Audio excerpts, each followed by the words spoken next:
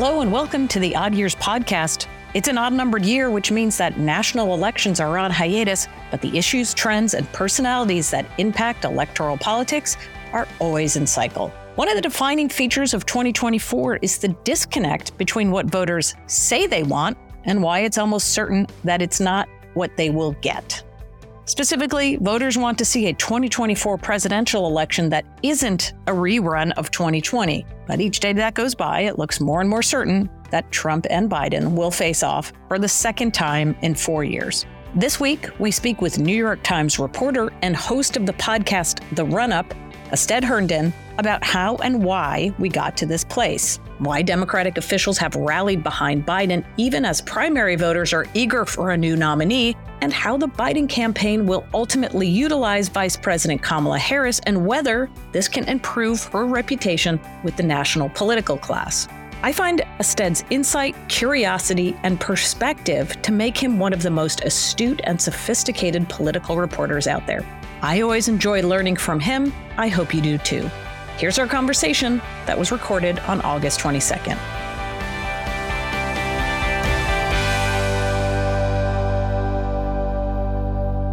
Astead Herndon, I'm so glad to get the opportunity to talk with you. Thank you so much for having me. I'm really happy for this. I've been looking forward to this for a while since I've been a big fan of your podcast, The Run-Up from the New York Times. And I want to start with this sort of 30,000-foot view here, which is we know a core issue for 2024 is the fact that there's this deep disconnect between voters who say, I absolutely, positively do not want a rematch between Trump and Biden, and yet everything looks like it's set up to be a rematch between Trump and Biden. And you've spent really the better part of a year trying to understand why this is the case. What is the reason for this disconnect? What do you think? What is your time out on the road and your interviews? What has that brought to you, or a sense of how we got here? Yeah, I mean, this was to me the important question that I feel like as a political reporter, I was getting from kind of outside of our ecosystem that I wanted to help square. Because people were like, how is this happening? You know, like, how does it feel like our political system is going in one direction when we had consistently seen, you know, not only in midterms, but even the elections before that, voters kind of embrace a call for normalcy, a call for working together. You know, we see record numbers saying they're dissatisfied with kind of the language and tone of politics, but we're getting the kind of same result. And so I think that started for us in our work in the run-up before the midterms, kind of showing how we arrived at the point where kind of systems felt under threat. And more importantly, where individual votes didn't feel like they were having like a big impact, right? So you still have the Supreme Court, which feels like a locked in kind of entrenched power, particularly on the right. You have kind of gerrymandering that in the world of post-Roe has locked in a kind of anti-abortion group on the state level. And so you had these kind of forces that felt kind of like these unmovable objects that we wanted to explain. And then as we got to 2024, kind of after the midterms, I think our driving question was, if we just had an election where millions of independent and swing voters and kind of the most important voters of the country said that this was kind of like a Republican extremism they wanted to reject, how can that lead back to a rematch between the same figures? And what we found really was that, you know, the large majority of the political apparatus, both D and R, was fairly invested in that rematch. On the Democratic side, a real sense that Republicans have created openings for them to really make gains, for them to have statewide wins that they didn't actually expect, you know, and that it's actually created an electoral advantage for the Joe Biden Democratic Party that they're not that ready to let go of and haven't really had to. And on the Republican side, they're in the rock and the hard place that I think we all kind of understand, of a plurality of voters who won't move on from Trump, and a majority of voters, maybe 50-ish%, who are calling for them to think of other alternatives. And so I think that both of those realities are really important, because I feel like our job is not only to tell people who might win and what the terms of that are, but also the things that exist outside of the electoral result. And so the mood, the dissatisfaction, the anger, the disconnect felt like things we wanted to explore, even as we're also exploring, hey, that doesn't mean that Joe Biden may not be the next president, or that doesn't mean that Donald Trump might not be the next president too. Right. Well, Tell me what you think about this theory. And I think your reporting really got to a lot of this, but that the forces that are keeping this rematch alive and likely are different on the Democratic and the Republican side. On the Republican side, it seems like many in the establishment absolutely want to move on from Donald Trump, but the voters do not. Absolutely. Whereas on the Democratic side, it's the voters who are saying, can't we have somebody else as our nominee? And the establishment is saying, nope, we got to keep things the way they are. We can't risk losing. Is that what you got as well? That's a great distillation. I haven't even actually thought of that cleanly, but that's totally true. I mean, that's what I think it really comes down to on the Democratic side. We started at the DNC in Philadelphia, where they were changing the state order basically on the whims of Joe Biden and that kind of senior advisory group who were pretty clear that this was a play to make sure that Joe Biden remained the new Democratic nominee. You had the DNC members, frankly, tell us that they would have loved for another state to go first, that they didn't really have an interest in South Carolina going first. That was a Joe Biden decision. And that's a political decision based on, I think, the real reality coming out of the midterms, that for them, they saw a window where they could squash a lot of that talk for 2024, a lot of that rumbling for other candidates. And you saw the party really unite around him. That hasn't changed the reality on the ground, that for most voters, they are totally looking to move on, even if there is a respect for what Joe Biden has done in the last 4 years. You hear this from Democrats all the time, that they actually see him as a more effective president than even they have kind of guessed. And then at the same time, thinking that that might be something that's not worth looking ahead. On the Republican side, as you put it, it's the exact opposite. From the moment we started with them at the RNC and Dana Point, you see that clear division between establishment and grassroots, a Trump base that is very activated and organized against pushing its own party and sees that as part of its role, sees that as part of its actual mission is to change the party and bring it closer to Trump. And so, yeah, you have an activism from the Republicans that's working from the bottom up. But for right now, because Democrats aren't as motivated to really push their establishment base, it's allowed the kind of Democratic establishment to really ensure that Biden has a real glide path to the nomination. And that wasn't that clear last year. That wasn't where we were last year before the midterms. And that's something that's really been night and day since after those surprising results. So are you saying instead if this had been a sort of typical midterm election in 2022 where Democrats get wiped out, that the calls for a different candidate, that would have been loud and clear? Or do you think that the elements that are keeping Democrats from challenging Biden, namely the fear that Donald Trump could beat another Democrat, would still outweigh the worries of Biden's political viability? I guess it's a cop-out answer, but I would say both, honestly. I think they would be more loud and clear if the midterms didn't go that way. I do think you would have your kind of people who were flirting with national bids last year. I'm thinking of Governor Newsom in California, Pritzker in Illinois, the calls for Governor Whitmer in Michigan. I think that those things are things that were circling and there was kind of donor interest, or even more so, you have a kind of left that's left activated right now. And I think that's partly been an open space that's been there because Joe Biden in the first kind of 4 years of his term has brought them into the fold. I'm saying all of those actions have created, I think, an absence of people on the Democratic side who are willing to take on what we see in polling, which is that there is a group of people who are totally interested in alternatives. But there is not a political incentive for them to do that because that kind of lockdown around Biden has been so strong. But to your point, again, it's not clear that Biden is as weak as the numbers would say he is, right? Because people's dissatisfaction, as you so well named last year, people's dissatisfaction doesn't inherently mean that they are going to go in a different direction. We saw this in the midterms. We see this kind of over and over right now. And so I don't think that we should take Biden's kind of low approval numbers or even people saying they're open to alternative to mean that those other candidates would have easily knocked off an incumbent president. But I do think those calls would have been louder, clearer, and the pressure on him would have been much greater in 2023. Like, I don't know if he gets away with the South Carolina thing if the midterms doesn't go the way that they did. But because that window created that political kind of insulation, I think it's allowed him to make these moves pretty unopposed, honestly.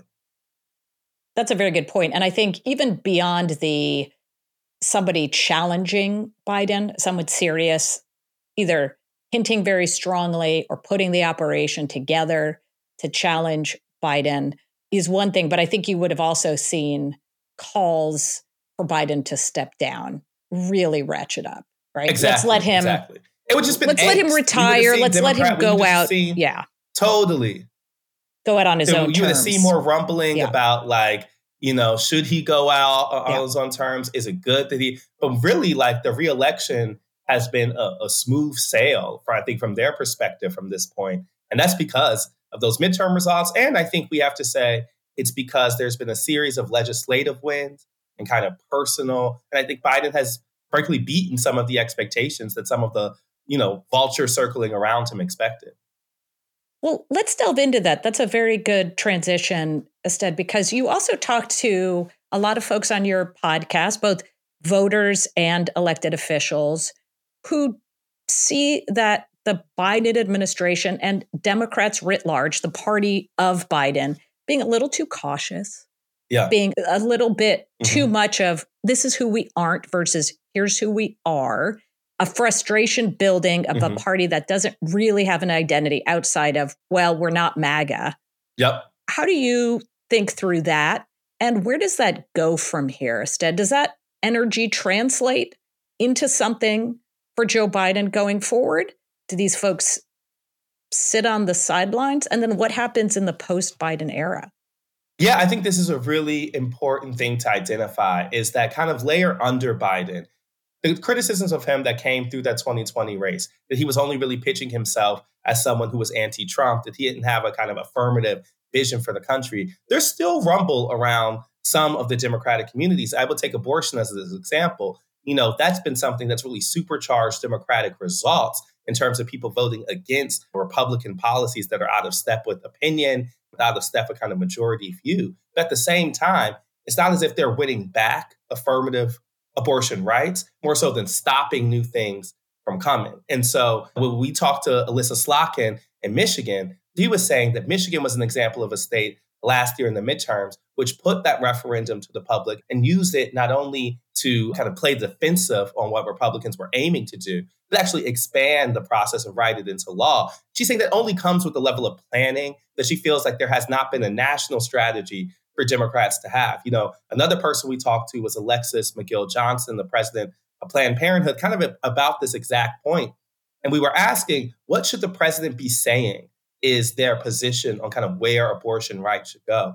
And it was a really interesting conversation because her answer was really that she does not really want the president to have a set answer on that front, that she actually thinks that the focus should be on what Republicans are doing and that is actually where they get the best political benefit. And that makes total sense to me in the kind of electoral brain. But at the same time, I think that's a reason why you're consistently seeing Democratic-based communities be frustrated with the party and feel like they're not getting their kind of return of investment on their vote. And there are some warning signs here, Black voter turnout was not a great point for the Democrats in the midterms, even as they, made up gains elsewhere. You've seen young people drop off in a lot of states too. And so I'm saying there's kind of things that I think made up the aspirational Obama coalition that really Democrats liked to tell themselves was kind of their future electorally. You've seen some drop off and you've seen some Republican make gains in those pieces. And I think that's because of that increased level of apathy, of feeling that they want the party to be doing more than saying, I am not this. That's something that we heard on one side from Slotkin saying that was necessary. But then on the other side, I think the interview with Johnson shows the opposite end, where a lot of the party figures actually think, yeah, I see that argument, but we're winning this other way. And, that's the short term versus long term tension, I think, when we think about Democratic messaging. Very good point. Because we should say it's hard, right? Like people like Stacey Abrams and such, like they tried to do a kind of inspirational pull from the base. Bernie Sanders tried to do that on a national level, change the scope of the electorate. I think we should acknowledge that those things haven't really panned out, right? Like it is actually a really hard thing to do to change the scope of the type of people who vote. And so on one hand, I totally see why the strategy would be like, okay, well, we're going to focus on the immediate things in front of us, the immediate crisis and the message that most appeals to the people who are more likely voters.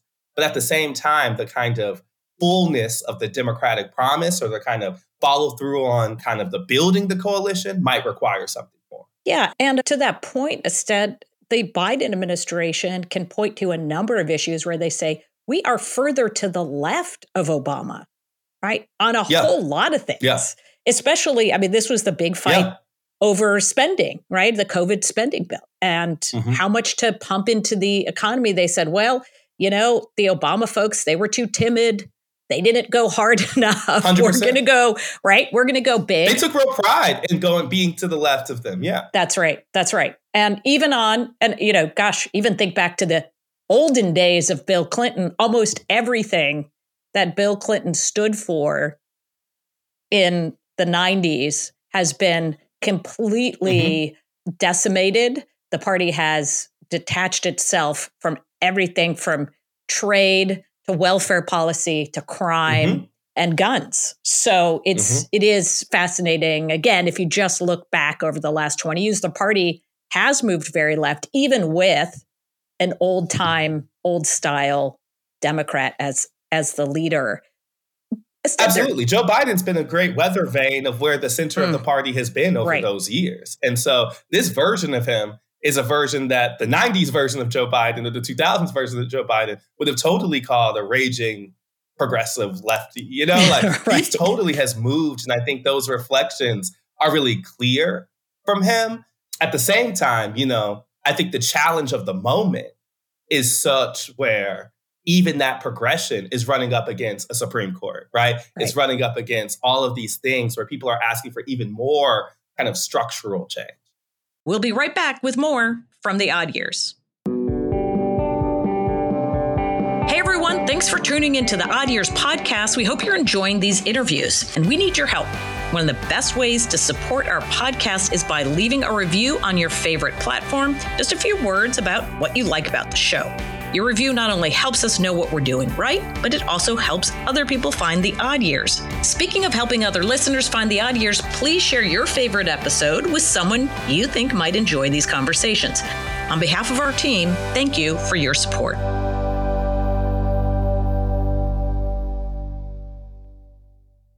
Let's talk about the one Democrat, though, who is at least saying a lot of the things publicly that you and I hear privately from elected Democrats in Congress or in office, which is Congressman Dean Phillips from Minnesota, basically making the rounds these days saying, we need somebody else to run. Maybe I'll challenge Joe Biden. He doesn't seem like he's actually going to do this, but nonetheless, he's saying out loud what a lot of other elected Democrats are saying to us in private. What do you make of this? And what does this tell us? I mean, I think that for a lay voter, you know, we talk to these folks who find it perplexing. What they feel is very intuitive of course, Joe Biden would face someone, or no way he's running again, is completely not spoken to by the political class. And so I do think that there's been a couple Democrats, Phillips one, Castro another, who have been trying to fill that void and at least acknowledge what they hear on the ground. When we talk to Alyssa Slack, I'm like, what do you say when people in your district are dissatisfied with Joe Biden? She says, I say that it's one piece of a larger puzzle. Like, that's a really incredible way for kind of rising stars to talk about an incumbent president, right? Like, they're not actually defending Biden as a inspirational leader of the party. They're defending the policy, and they're defending him as a leader of a thing that is preferable to Republicans, you know? But Joe Biden has kind of pitched himself as such, you know, famously, don't compare me to the almighty, pair me to the alternative, right? Like, he's actually been fairly comfortable with that underestimation. I know the White House folks, as we both know, kind of feel like they have been consistently underestimated and like kind of revel in that. And so like on one hand, you do have, I think, the Phillips, these people, and I think particularly folks who are focused on the future saying, you know, even if Joe Biden wins the nomination again, as I think most people would expect he would, that there needs to be some acknowledgement of people who are dissatisfied and who are looking for those type of alternatives. That's just not a risk that the Biden campaign is going to take, though. They have made a very intentional wagon circling. And so what I hear from members of Congress or those close to them is that the number one time they hear from the White House is to speak up about Biden's age, to speak up about these things that are in the air and they want surrogates to talk about, but they're not going to acknowledge them from a kind of front-facing level. I think it's a very interesting tension right now because Democrats basically made an early bet and went all in. And that stability, that continuity is what they're going to pitch against what is certain to be a chaotic alternative. And they know that there's age downsides. It's just that they think the pluses are bigger. That's right. And how much of the downside or the risk as they're putting together this calculation of replacing Biden is about worries of the vice president's ability to be a strong nominee if she were to get that? I mean, obviously, if Joe Biden, to your point, if he in early 2023 said, I'm not running again, there would have been a fulsome Democratic primary. I have no doubt about that, with many of the names you mentioned jumping in, including the vice president. But it seems like so much of the hand-wringing among Democrats comes around eventually to this issue of the vice president. What do you make of that? What do you hear about that? 100%. It's a kind of looming thing in the air, right? It's like, people wouldn't start their complaints with the vice president. But if you probe enough, it becomes clear that if there was someone in the wings who they felt was the next leader of the Democratic Party that felt really excited, inspired by, they wouldn't feel the same. It would just be a different thing. And so I do think that there is a Harris question that will be answered, frankly, in the next year, because the Republicans are going to put so much attention and focus on her, because she, more than even Biden, will be the representative of the campaign on the road. And I think the media scrutiny and pressure of her, even as Republicans make the argument that Biden is too old, will require her, I think, to be placed under the same level of microscope that, frankly, she wasn't that well served by in her own presidential run. Right. And so I think the question is still open, in my opinion, about like how necessarily that falls. But, she's had 3 to 4 years of what I think has not necessarily been, well, the good part of that time is, I was at the African Methodist Convention, a kind of old Black Christian group, was having the annual convention in Florida as Vice President Harris was the speaker. And it was a reminder to me about how she has had 3 straight years of basically having touchstones with those kind of core Democratic constituencies that were kind of unfamiliar with her, but they're kind of Joe Biden's home base, right? The kind of people who were calling her a number 2 in 2020 when she was running. There has been more touchstones of those groups, I think, kind of exist out in a media blind spot, and the role has given her more opportunities to speak to them. What it hasn't done is, I think, really flipped her reputation among the kind of national class, among a kind of donor class, who still have those unease about her. I think that's going to be answered in the next year. And I think the Biden campaign, in the kind of direct reporting way, is never going to replace her. There was a reason there was like 15 or 16 images of her in the announcement launch video. They recognize that there is space to grow. But from everything that I hear, there is complete trust, or at least there is enough trust where they are going to give her the kind of space to earn back that reputation over the next year. But I think it's a real thing to watch, is whether that kind of feeling gets turned around as she's the one on the road. Because that's the thing that I think actually can make people feel a little differently about the combo of them, is if the person coming in the wings feels like maybe not the next leader of the party, but at least a force that people could rally around if they had to.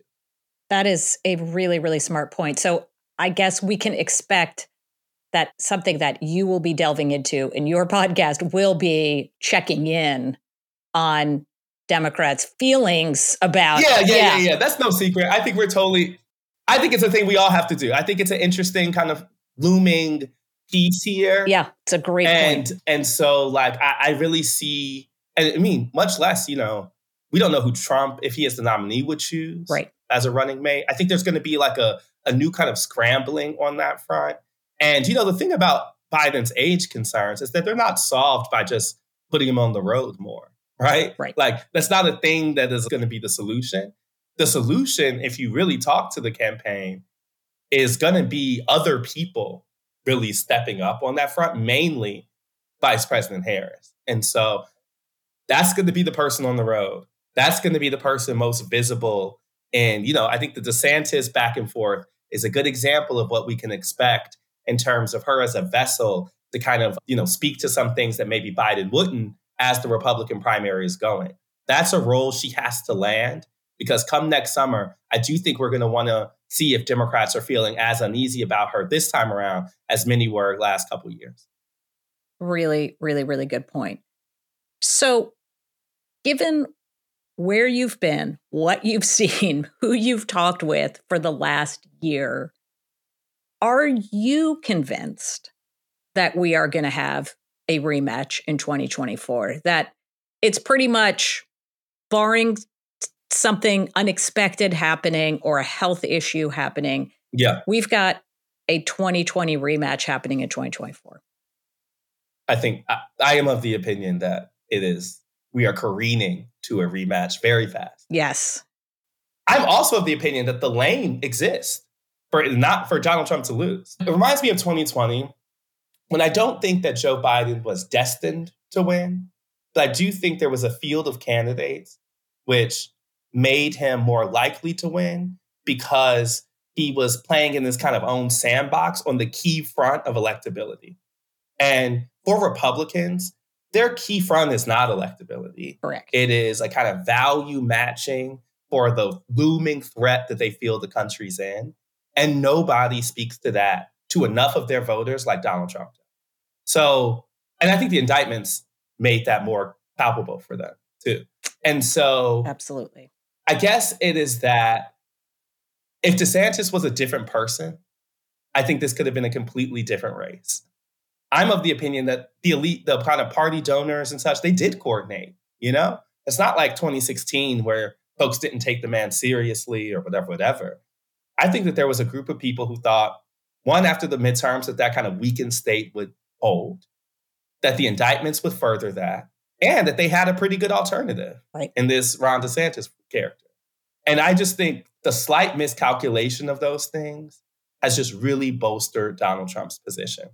I was just in Iowa. I think Tim Scott's going to do pretty well there. I think there's real evangelicals who are looking for alternatives. I heard the baggage point over and over.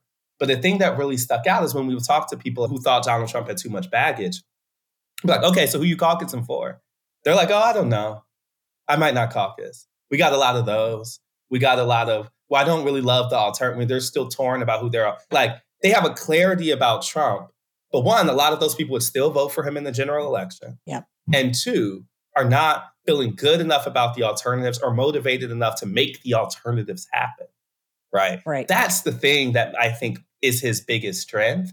It's not that Republicans are universally in love with him anymore, but enough of them are. And the other group still sees him as a champion for values. And that matters more than the electability concerns.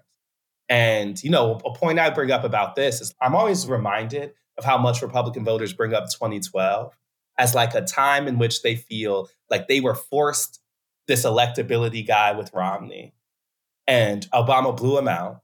And then they were told the next guy couldn't win, and then he won, right? And they bring this up all the time as a thing that they just don't believe. They just do not believe who can win and who can't win and who they're told can win and can't. 100%. And so it's like such a big difference from Democrats. And let's be clear, the electability thing worked for Biden because the existential threat of Trump was so significant, right? You couldn't go anywhere in 2019 without hearing a Democrat tell you the biggest threat we face is Donald Trump. right? And that's the only thing that mattered. I just don't want to lose. And you're exactly right that for this, first of all, convincing a Republican voter that Trump can't win, given not only the fact that he did in 2016, but also came so close in 2020. There are obviously Republican voters who believe he did win and it was stolen. But 100%. Even among those who say, okay, he lost, but all we need literally is just like 20,000 more votes in a couple states and he wins.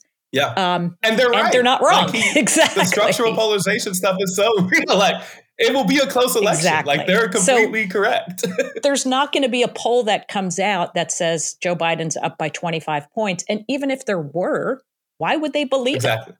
Right? All the other polls were absolutely wrong. So I'm absolutely with you on that point. And it's a good reminder. I always have to tell this to my guests and strategists that I talk to. I'm sure you do too, that Republicans trying to diagnose a Democratic primary or Democrats trying to diagnose a Republican primary is really not good news because they really don't understand what makes the other side tick. And you really have to appreciate what it is. Yes. Especially the candidate who understands the moment is the candidate that wins the election or wins the nomination. The Odd Years is brought to you by the Cook Political Report team. It's our way of sharing the questions we love to ask and the conversations we enjoy having behind the scenes. If you'd like to explore more of what we have to offer, consider subscribing at cookpolitical.com/subscribe. Odd Years listeners can use the discount code ODD10, the number 10 that is, to save 10% on any subscription. This offer is available only to new subscribers.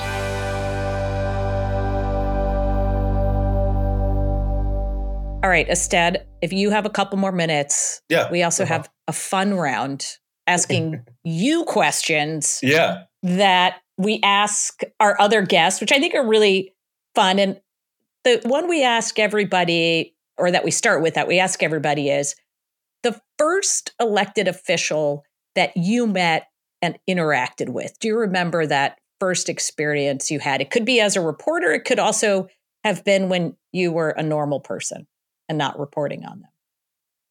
Interesting. In school, it's definitely Jesse White, who was this longtime Secretary of State. Oh, yeah, the Secretary of State. Yeah. And he had the Jesse White tumblers. Yes, that's what I was about to say. Jesse White had the Jesse White tumblers who would go all around like South Side and like South suburb Chicago. And it was like a total brandy thing. And like we used to see Jesse White in his tumblers literally everywhere. And the thing about it is like, because I grew up in church, my dad pastor, stuff like politicians would come all the time.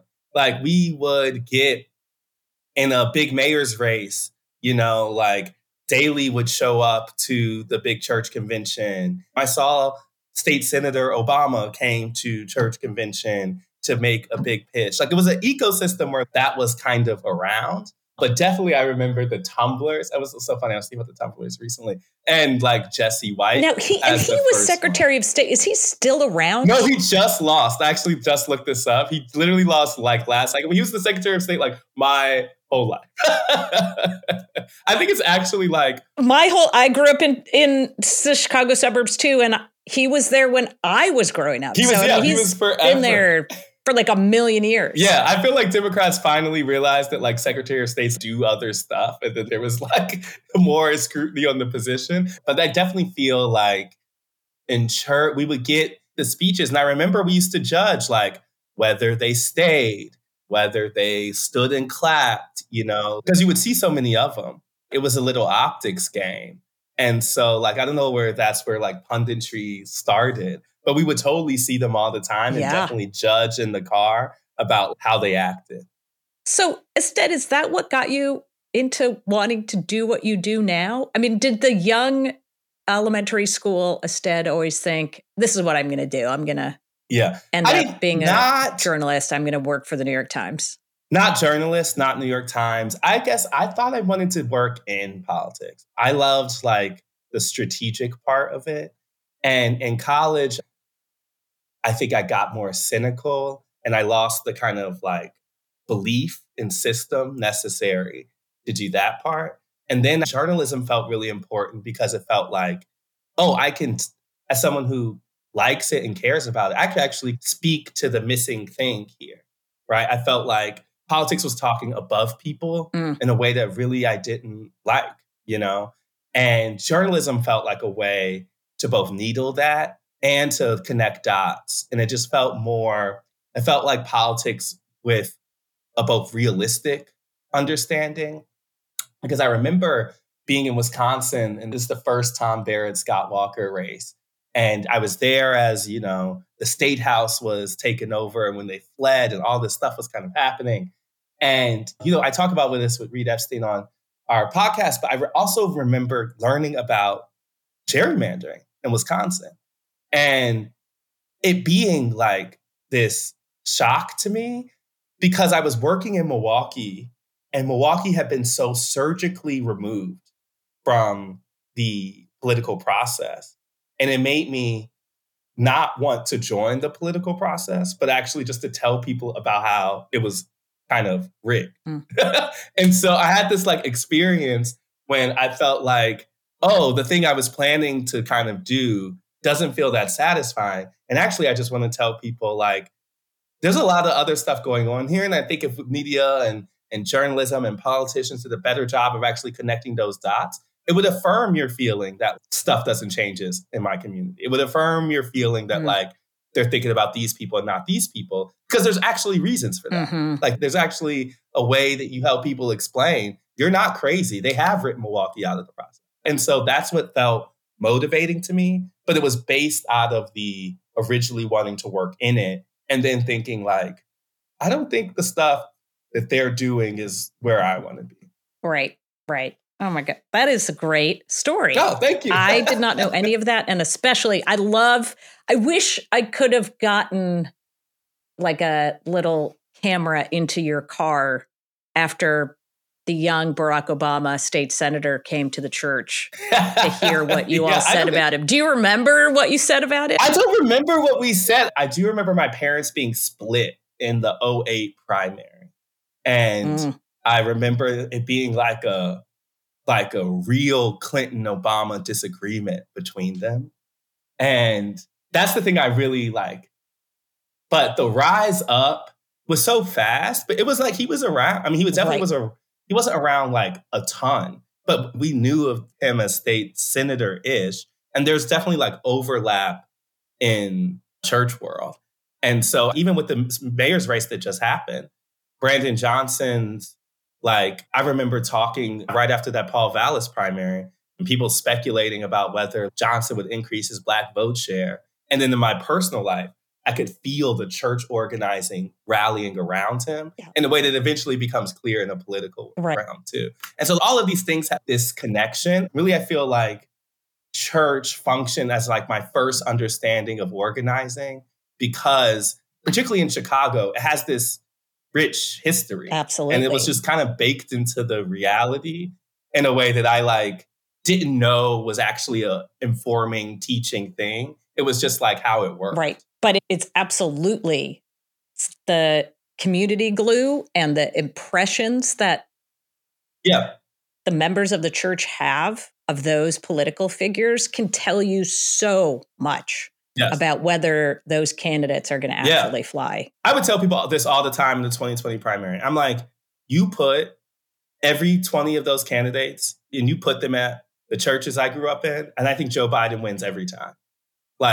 There was a level of comfort, a level of authenticity, and just someone who had been in those spaces for longer than I think maybe anybody in those races, right? Him going to those churches in the South was not a new thing, And it was interesting to me how there was such a cat chasing its tail. I don't know what even the metaphor is, but I remember when people were acting like Pete Buttigieg would just overtake the moderate lane, or something like that. I'm that's not you actually seeing the people who make that up. Right. We can talk about ideology so much that we actually just think, moderate, progressive, whatever. When you're talking about moderates in the Democratic Party, you're actually not talking about people who think that way. You're talking about old folks in churches and who are religious and who have trust and care of politicians. Now, that's not something that someone just takes up overnight. That's and I think that's the reason why I like coupling the polling. I love coupling the numbers with people is because it should help your understanding of that, right? Like it should actually teach you why those are the way they are. I was so sick of the Twitter convo that put those things in conflict. I'm like, it shouldn't be, you know? Right. That's how it works. Human beings are not robots. We are very complicated, and that's what makes politics. That's why we like to cover politics, because humans are interesting and flawed, and they make decisions that work for them in their own minds. Right. Even if you can't understand how they connected those two things. So, right. Well, I am glad that you're out there, Astead, doing this work. I really encourage all of our listeners, if you haven't downloaded the Run Up, to do so. And Astead, you guys are on a little bit of a pause, or are you still coming out? Yeah, we are right now. Yeah. So we are on a break until November or October. And then we've been doing reporting. And so we've been going to places, we've been building stuff. And our goal is to be all through the next year. So we're trying to changing to be a weekly show that can sustain through 2024. And we also wanted to do some kind of field reporting work that can help lead us to 2024. So it's fun because we're having space to kind of do some reporting work and also kind of changing so that we can be a hub to like understand all of this stuff in a weekly way next year. So we're gone for right now. I think it'll better serve us as we're doing late this year and next year. I think that is very, very smart. Well, I enjoyed this conversation. Can't wait to hear more on the podcast, and I'll see you on the road. Yeah, thank you so much.